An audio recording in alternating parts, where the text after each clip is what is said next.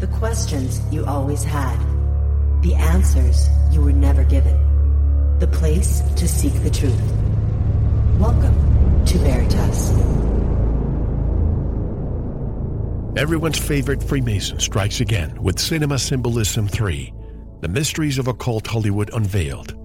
Applying his expert and objective observations, Robert W. Sullivan IV, Esquire, analyzes a new state of movies, revealing Tinseltown's esoteric and dark secrets. From Gnosticism to Freemasonry, to black magic and Kabbalah, no rock is left unturned. Listeners beware. Listeners beware. This fish is not for everyone because sometimes truth is stranger than fiction. You are listening to Veritas. If this is your first time, welcome home.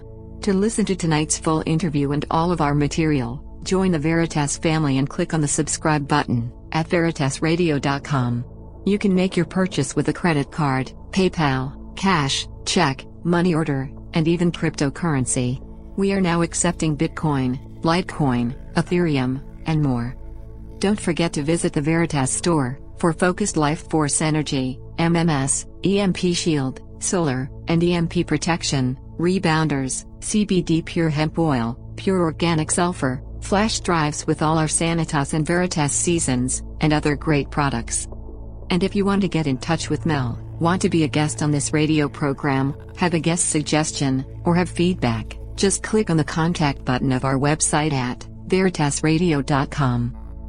And now, here's your host, Mel Hostelrick. Robert W. Sullivan IV, Esquire, is a historian, philosopher, antiquarian, jurist, lay theologian, writer, mystic, radio TV personality, showman, best-selling author, CEO, and lawyer. He is the author of 5 books: The Royal Ark of Enoch, Cinema Symbolism 1, 2, and 3, and A Pact with the Devil. The latter is a work of fiction. Robert Sullivan is a Freemason of Amicable St. John's Lodge number 25 and a 32nd degree of the Scottish Rite, Valley of Baltimore, Orient of Maryland. And he joins us once again. Hello, Robert, and welcome back to Veritas. Well, thank you, Mel. Thank you for having me on Veritas. It's my pleasure to be here, and I'm looking forward to this evening's conversation. Likewise, and as a lot of my listeners know, for the past, I would say, almost 2 years, we have been discussing a lot of, the pandemic, and perhaps people feel a little bit down. But it's time for us to escape and go back to our more traditional topic. Of course, we're going to continue discussing what matters and the geopolitical arena, but sometimes I want to escape and discuss what we were here to do at the very beginning, which discuss the occult, discuss Freemasonry, these things that are hidden from us. But I'm going to ask you a question first that might make you uncomfortable, Robert. I'm sure you won't take it that way, but I'm sure you know why I'm asking. You are a Freemason, correct? Yes, sir. I may have asked you this before, but I'd like to recap. A lot of people might be asking themselves, Mel, how can we trust what Robert tells us in his books? Great books, by the way, and I've read all of them except for the newest one, which I still have here. How can we trust somebody who belongs to a secret society where there are rules where you're not supposed to disclose everything, right? How do we know that what you're telling us is true? And I mean no disrespect with that question. No, I understand. I think the question answers itself. I think that's for the exact reason why you should believe me, is because I do have an inside track with it. I am a Freemason. I have a deep understanding of the rituals and the symbols. The first book I wrote, which is about what I would call esoteric or occult Freemasonry, I think divulges much. I have never had anyone read it and think that I was presenting misinformation. I wouldn't do that. I wouldn't waste anyone's time with that. I present the material as I know it to be true and as it works. There's certainly a lot of, bogus information out there that I do kind of scratch my head at and wonder, how did that ever get out there? But I have never, ever shied away from my Masonic membership, and I certainly would not hide behind it or anything like that. I think that would discredit me. So, right off the bat, when I first started podcasting, which has now been, good grief, going on 8 years, I believe it has. I mean, I've always disclosed that I'm a Freemason. I probably all the books probably have a certain Masonic bent to them. And the way I look at it, Mel, is if a person doesn't want to listen to me or doesn't want to read the book because of that, that's completely up to them. But I know that the books, especially when it comes to Masonic symbolism, Masonic history, I mean, at some points, anything else, you do speculate a little bit. You have to, because some stuff we just don't have 100% information on. And we're forced to speculate, like, how old is Freemasonry? I mean, we could debate that for hours. But the material presented in the book is certainly based on my knowledge and understanding of Freemasonry. And I would not waste anyone's time, let alone mine, presenting misinformation or disinformation or anything like that. If there was something I was skeptical on or wasn't sure about, I would not include it within my book. That's fair, and I really appreciate the candor. And I've interviewed you several times. Had I suspected that you were not telling us the truth, or at least what we perceive to be the truth, our interview number 1 would have been the last one, but this is probably your 4th one, I believe? Yes, sir. This is, I believe, I've been on for Royal Arch of Enoch, Cinema Symbolism 1, 2. So, yeah, this will be the 4th interview. That's right. Yeah. So, obviously, now when it comes to, if I can use the term club, the private club for Freemasonry, who can belong to it? I mean, we'll discuss the movies and so on shortly, but I just want to get into this because this is an area of expertise that not a lot of people have. Who can belong and how can people apply? Sure. No, I have no problem answering these questions. In order to join a Masonic lodge, you have to be a male. Women cannot join. I know that there are exceptions to this in Europe. But Masonic lodges in the United States are exclusively male. You have to be at a certain age, and the age varies. If your father is a Freemason, I believe, and some states vary on this also. I should point that out. And this is a source of endless confusion. There is no uniform United States edict when it comes to Freemasonry. Each state operates on its own. Each state is beholden to a Grand Lodge of its state. So, for example, during your introduction, you said I'm in Baltimore, Maryland, so I am beholden to the Grand Lodge of Maryland. The Grand Lodge of Maryland's rules may differ a little bit from the Grand Lodge of New York or Boston or Massachusetts, let's say, or Wyoming or Virginia. So it's a state-by-state run organization, and the rules vary. In Maryland, you have to be, if your father is a Freemason, you can join at 18 years old. If your father is not a Freemason, I believe it's 21 you have to wait to. Any male can join. You petition a lodge. The way that usually works is someone who is a Freemason, and you just simply speak to them. And, like, for example, the way I joined was I had a mutual friend through my parents who was a Freemason, and he wore the jewelry. He wore a ring. And my father was not a Freemason, but my grandfathers were. They're deceased. So I asked him, I said, hey, I see you're a Freemason. I recognize the ring. I recognize the emblem on the ring, the square and compasses. I'd like to join. And this was in the summer of 1996. And he asked me a few questions, and he could see I was serious about it. And the ball started rolling based on that. The next thing I knew, about 2 weeks later, I got a petition in the mail. I filled it out. I mailed in a check. At the time, I believe it was for $100. This was 25 years ago, so I'm sure it's gone up by now. And the way I went through it was they set up a committee on me. It comprised of 3 brothers in the lodge, and they interviewed me. They just wanted to make sure basically I was a head, a torso, 2 arms, 2 legs, just was a normal functioning person. They will ask you to make sure, you cannot be committed a crime of moral turpitude. They don't care about speeding tickets, but nothing, serious. And 2 of the interviews I did over the phone. The 3rd, I met with the brother in person. And after that, the next thing I was advised was, of course, I'm not going to the lodge or anything. I mean, I'm just applying. The guy I knew was calling me and just giving me updates. And the next thing I knew, he said, your petition will be voted upon. And he said, that's coming up. And then it was voted upon. And I received a phone call the next day and said it was approved. And that I would be in contact I'd be contacted by one of the lodge officers, which I believe was the secretary, and a date would be arranged during one of the lodge meetings where I'd come up and receive the entered apprentice degree, which is the first one, which for me occurred in January of 1997. So that's how I joined. If you know somebody who's a Mason, ask them. Ask them about membership, and if they are genuine, they should oblige you. If you do not know anyone who is a Freemason and you want to join, I've been asked this question numerous times. My advice to that person would be, depending on what state you are in, so let's just hypothetically say, let's just go with the state of New York. If you are in the state of New York and you want to join a Masonic lodge and you do not know anyone who is a Freemason, contact the New York Grand Lodge. They will have a website inevitably. They will have a phone number, probably to a secretary. Call them and explain to them as the way I said it. Hey, I'm so-and-so. I'm living in New York. They'll probably want your phone number and address, probably an email at this point in time. And, what they will do is they will match your address with the local Masonic lodge that is closest to you. And at that point in time, if you are interested, they should put you in contact with the secretary of the lodge closest to you, to your home address.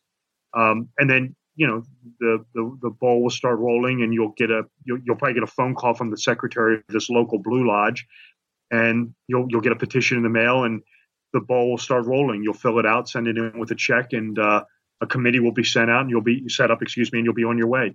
So that's traditionally how one joins a Masonic lodge in the United States.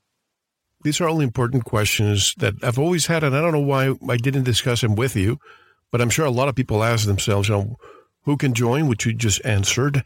What is the purpose of Freemasonry? That's a great question. And again, there's the answer to that question is subjective. I can only give it to you from my point of view. You may ask 10 other Freemasons and they're going to give you a different answer.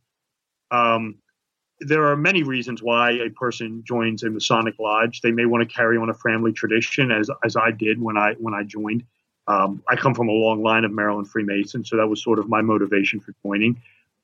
People enjoy fraternal organizations. I was a member of a fraternity house in college, and some people want to continue that on.